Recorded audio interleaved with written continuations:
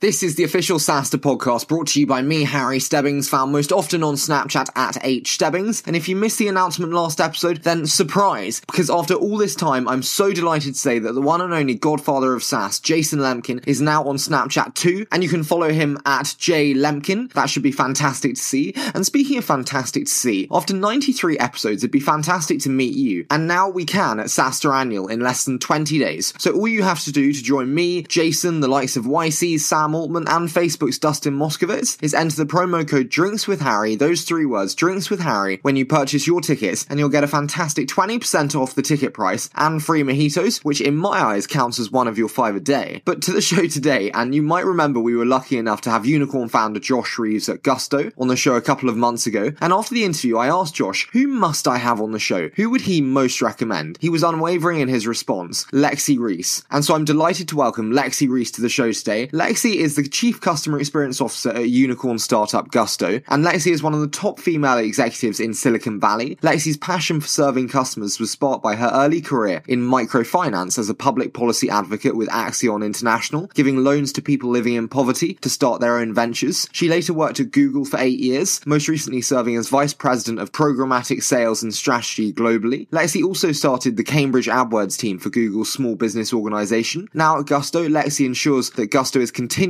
going above and beyond to serve all customers. However, before we dive into the show today, if you do make the wise decision of coming to SaaStr Annual, then you'll see the incredible Algolia team in person. Algolia is the robust search API that allows developers to integrate lightning-fast, typo-tolerant search into their SaaS product. Out of the box, Algolia offers developers a powerful platform for building great search experiences. By owning the entire stack from engine to server, Algolia free up development teams to focus on adding intuitive search that delights users. This is perfect for existing search teams looking to spend less time on maintenance and infrastructure management and more time on user experience. For small SaaS teams, Algolia is a perfect investment on top of your existing stack that requires no specialist engineers, and you can learn more about how Algolia helps SaaS scale search and get started on their 14-day free trial at algolia.com/SaaStr podcast. However, enough from me, so without further ado, I'm delighted to welcome Lexi Reese at Gusto.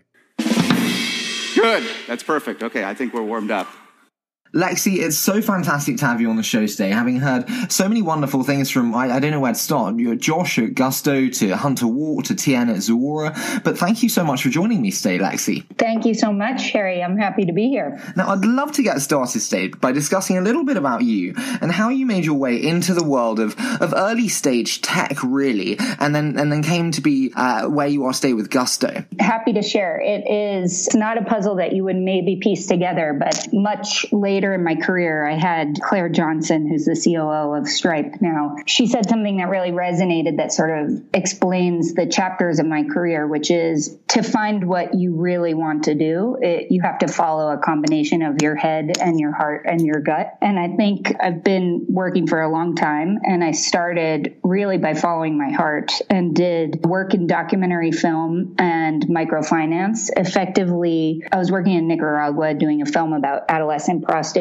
and lived in Managua with the girls, witnessed why they had actually gone into that trade, which was effectively because they saw that their parents and mainly their moms had too many kids and weren't able to take care of their kids. So it was a really rational choice for these young kids to go into prostitution because that was the only path they saw as a way to contribute to their families. And then, of course, it becomes a nightmare because they end up, in their case, smoking glue to take themselves away from the horrendous reality of what they were doing every day, and their lives take a horrible turn for the worse. So a rational decision made for the best of reasons becomes a horrible life choice. So being in documentary and in that situation, one, I wasn't that good at making documentaries, and two, I really felt a calling to how do you make a difference in the lives of those girls and the women that they were trying to support, their moms. And so began a path that has really been one around advocacy in some shape or form. To make a long story short,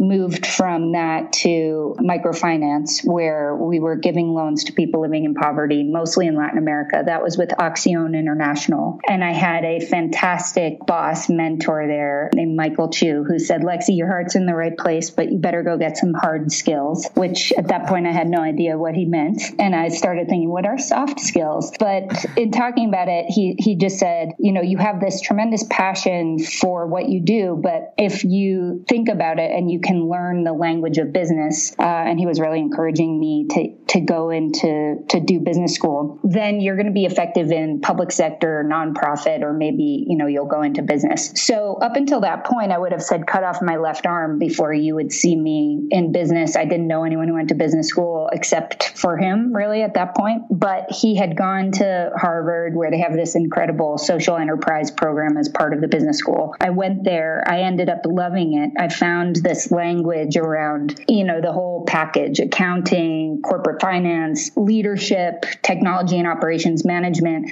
I just found that to be this eye-opening way to effectively influence change. When you're starting a business, you're influencing something that didn't exist before. And if you go back to my roots and sort of advocacy and wanting to make a difference, I felt like this gave me the raw materials to be able to do that in a better way. After business school, business school starts chapter 2. If the first chapter was about the heart, the second chapter was a lot about the head and applying those skills in a private sector environment. So spent time at American Express. So I did that work learning investing, and then rolled into the small business unit and found this awesome combination. I was starting to be able to connect the dots of providing financial services to small and medium businesses who are such a huge engine of the economy, both in the U.S. and internationally, and learning how to support those businesses. And got a call from a friend at business school who was working at Google at the time, and this was in 2007. And she effectively said, look, this is an incredible company. I realize technology isn't your background, but we are building a business with small and medium businesses. So instead of sharing the world of credit cards with that segment, you'd be sharing the world of AdWords. And AdWords, of course, was an incredible product. It still is. It was incredible to join Google, and I joined in online sales and operations, which is the world that Sheryl Sandberg was running, and opened our Boston office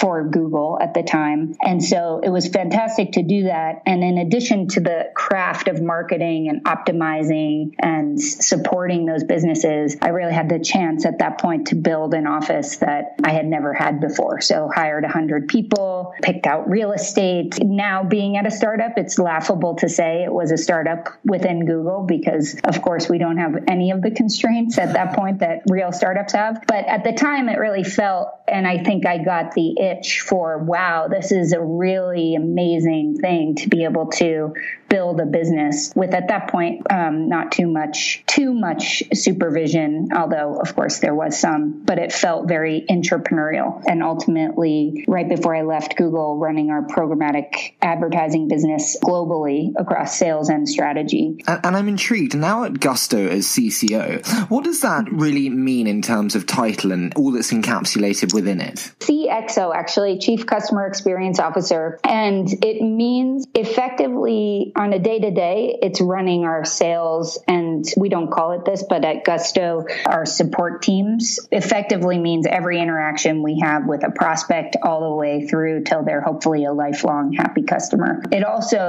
It imbues a responsibility for practicing what the founders really want, which is that customers are first. And at Gusto, we say this, but we also live it. And so while customer experience is not solely my responsibility or the folks that I empower, by labeling a customer experience team, you really make sure that you don't fall short of your promise to deliver on an amazing customer service organization. Mm-hmm. And you said there about kind of the emphasis on customer first, something I know from speaking to Josh previously. And obviously, a lot of people say this, and easy to say, harder to do. So I'm intrigued as to how you learn to put it into practice and make that kind of customer first vision a reality. Yeah, I think it is easy to say and hard to do. And I think going back to my investment days, and lots of friends are VCs, and and my husband is in private equity. And I joke when folks are putting companies together, have an investment thesis, and they have this concept of synergies or, oh, we'll just get those costs down. And often they're talking about customers. Let's get the customer service down in the nature of trying to make an investment really good. Oftentimes people are talking about efficiency, and oftentimes efficiency leads to let's cut the services that we provide to customers. So one, I chose to come to Gusto because I believed that the idea of putting customers first is truly foundational to the founders. So Josh, Tomer, and Eddie, they got into this business to solve real problems for real people. When we invite people or hire people,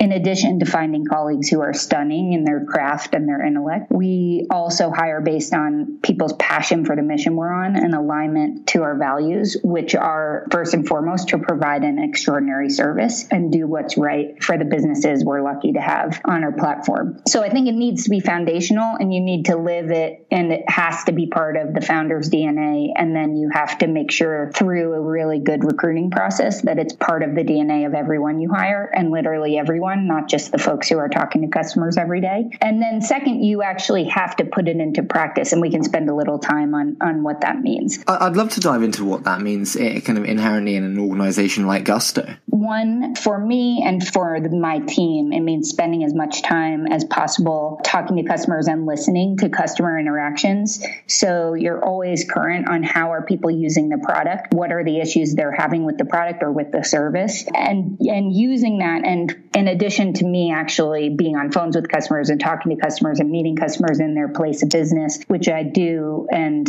look at how they spend their days and how Gusto is a part of their day, you can use that to really define your strategy, your structure, and your execution plan around creating an incredible CX, shorthand for customer experience. So on strategy, I think every business has to say, is this a me too part of what you provide, or is it truly a differentiator? And if it's going to be a differentiator, do I want to produce a high level of touch or a basic level of touch? And example, Southwest service is a differentiator, but it is very basic. Ritz service is a very big differentiator, but it's niche and it's pretty expensive. So second, as part of strategy, you need to go from after you decide if it's going to be differentiator, which of course for Gusto as an all-in-one people platform that's trying to create a world where work empowers life, we want to have this be a differentiator. But you then have to go from celebrating great experience for everyone to deciding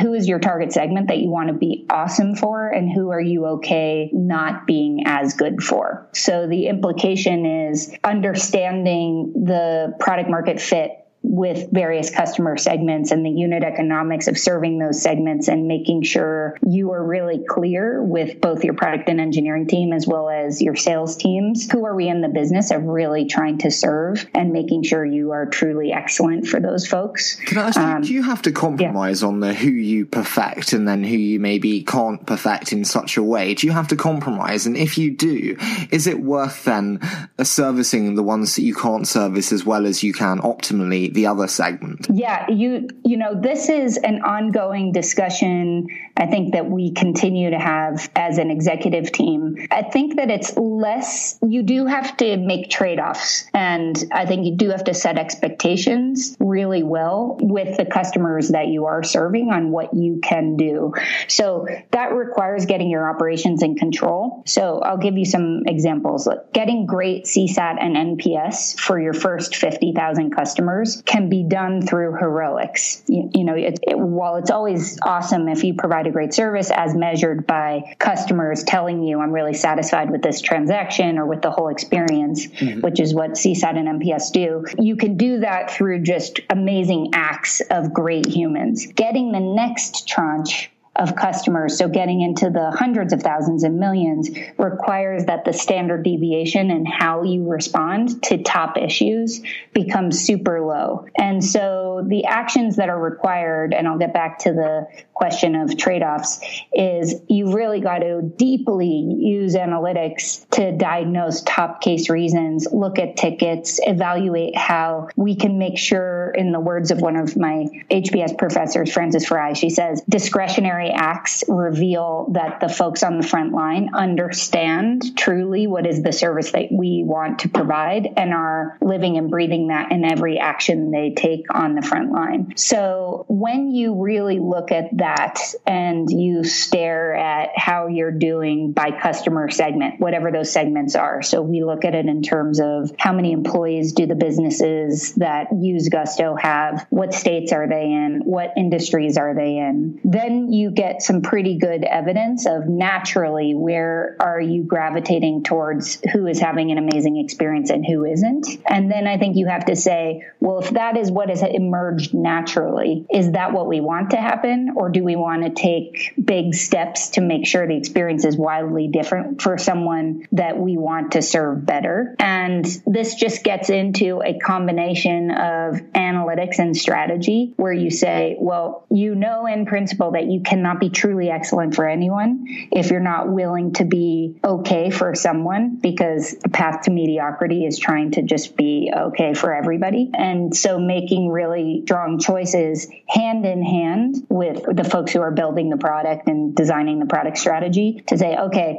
well, right now, Gusto is really good for businesses that are under 100 employees, especially those that are in service industries, i.e. that don't have a lot of folks who are being paid under the table, because we are effectively a compliance organization that pays taxes for folks. So we are really good for that segment. If you get to be a bigger business, say 200 people, the service is not awesome. And therefore, while it would be, and some companies in our space and other spaces take the dollar is green no matter what, and don't worry too much about the experience. We actively say, hey, you're an amazing business. We would love to serve you. We can't serve you now. Here are some, and oftentimes we're referring competitors that may be able to do this better, and we'd love to stay in touch. And when we become ready to take on a business of your size or shape, we'd love to call you back. And again, that is pretty remarkable. I've been in a lot of organizations where we don't do that, and we actively do that every day. And of course, we track those customers that we regrettably say we can't do right by you right now, and hopefully we will be able to service them one day. But yes, you do have to make trade-offs. So what is the infrastructure then for you required to service those additional customers that you maybe can't service to the best of your needs and desires?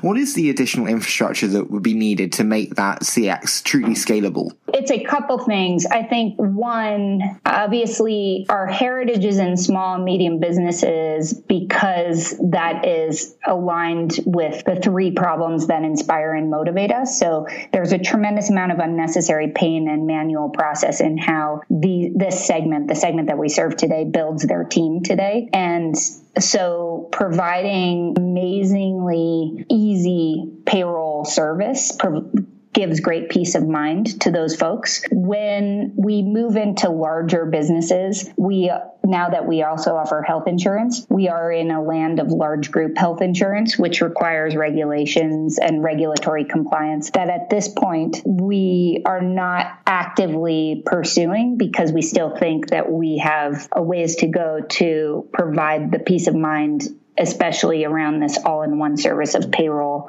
plus HR plus health insurance to the segment that we are serving and that we have promised to serve. So I think, one, we have to feel confident that we have, on this stage of serving the businesses we've chosen to serve, that we have done that really fully and well before we take on the engineering requirements and the acquisition and support requirements that larger businesses would inevitably need. And that would pull away from this core segment that we have started with and we've been building with pretty well for the last 5.5 years. Before we dive into the quickfire then, would you then very much advocate for kind of extreme focus with regards to customer segmentation and choosing your customer profile? Definitely. I mean, I think that there's very few businesses. Again, I think that a lot of businesses can get to the 10 to 50,000 customer range without making super hard choices. But I think if you want to be on a multi-decade, build a lifelong customer business, you've got to make some pretty significant choices and active choices around who are you servicing, how, and what are you willing to trade off in order to be amazing for them. And I'd love to dive into our quickfire round. We call it 60-second SaaStr, so 60 seconds per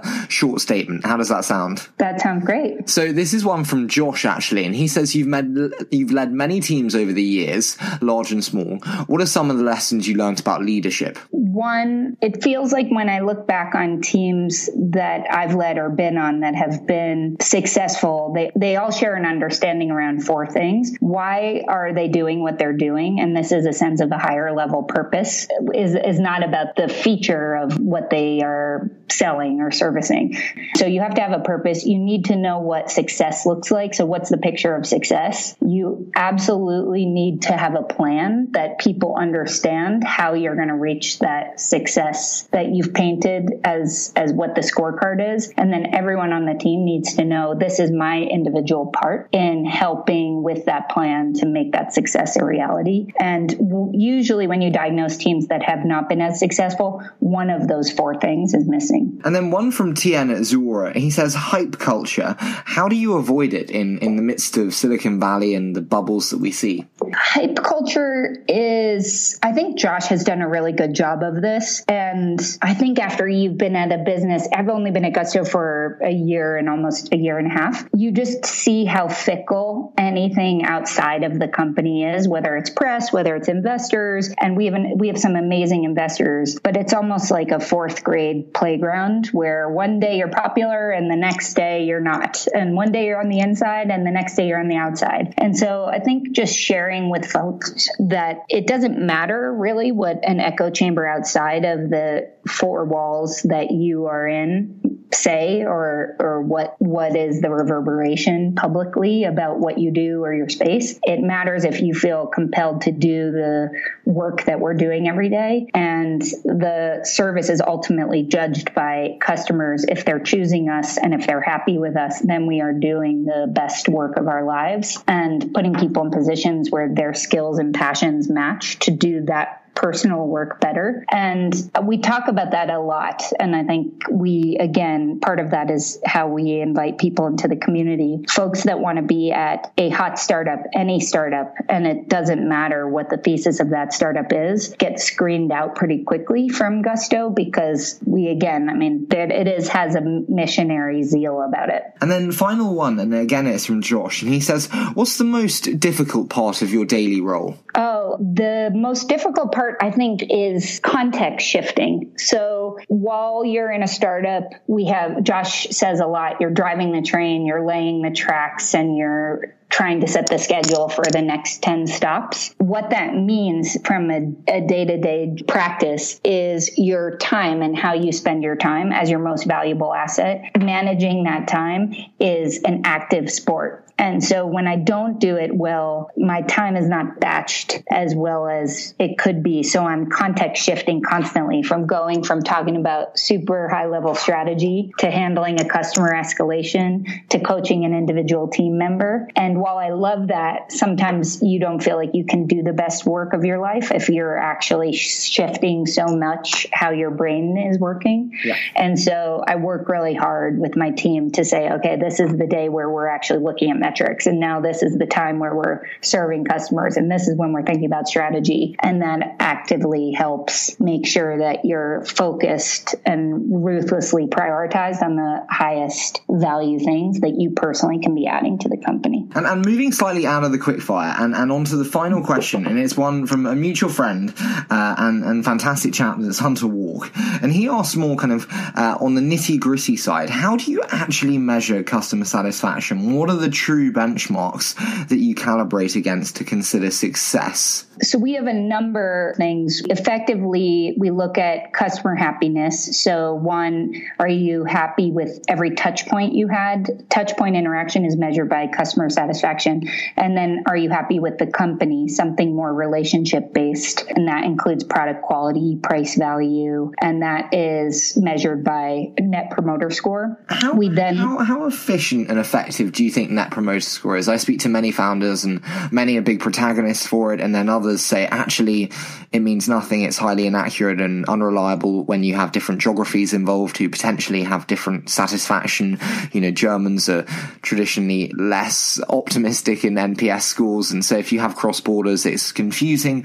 What do you think about NPS and its effectiveness? I think NPS and surveys in general are only an instrument to gauge the true satisfaction of your customers. They're only one instrument. You can't rely on them solely and feel that you have had that you've made a difference in your customers' lives. So I think that needs to be accompanied by one, nothing can replace customer interactions, and having smart people who have a really good handle on how customers are responding to your product and your service. There is a qualitative element that goes over understanding just the metrics to say, are we living up to the mission of being truly extraordinary? That requires, based on the segmentations we have, what are the moments that matter to those segments? And then a ton of data to say, are we living up to what the expectations are in those moments that matter? So I would say NPS is something that we use because I think it's industry standard. It is not the only thing that I would build my customer experience organization around. And I think it can often be misused, and you could feel really good about yourself when in fact you are missing the mark almost entirely for the customers that you really are going after. But to get back to the original question, a combination of the beauty is in the eye of the beholder. So those are the metrics that we use for customer satisfaction, with the addition of doing a ton of voice of the customer work qualitatively to augment those statistics. And then we look at productivity of our teams. And again, we use efficiency metrics to be able to make sure that we are delivering on the promise of, if we get a question 10 times, we should not get it the 11th, because either the product has been fixed or we have made that answer self-discoverable based on the insight that most small businesses don't want to have to pick up the phone or email us with a question. The time is their most valuable asset, so let's give it back to them by letting them find any answer for themselves. And then if we do need to get that question, let's use an incredible learning and development process to make sure our team is answering it as best and as thoroughly as possible. So the productivity metrics of our team inform that mission and lead to good conversations with product, good conversations with our content team, and a ongoing learning and development roadmap. And then we use a lot of actually the folks on the front line. How are they feeling about our product and service? So oftentimes the customer service advocates who are on the phone with customers every day, and their feedback on our ability to deliver to our promise led to some of the most insightful developments in how we service our customers. Well, Lexi, I was told it would be an absolutely wonderful show to have you on from, as I said, Hunter, Tien, and Josh, and you've absolutely lived up to expectations and more. So thank you so much for joining me today on the show. It's been such a pleasure. Thank you, Harry. Thanks for having me.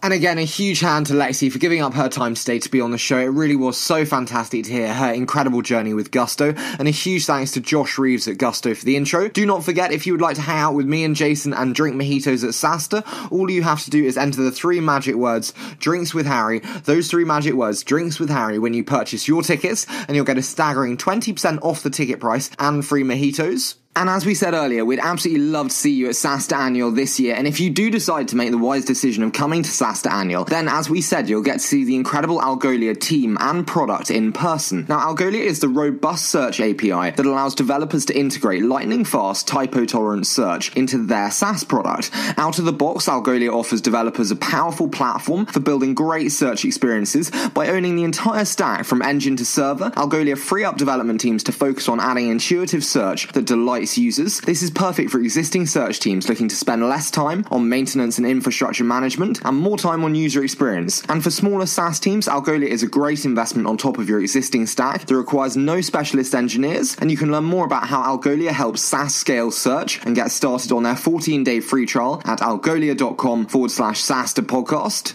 As always, we so appreciate your support and cannot wait to bring you next week's episode with Tien at Zuora.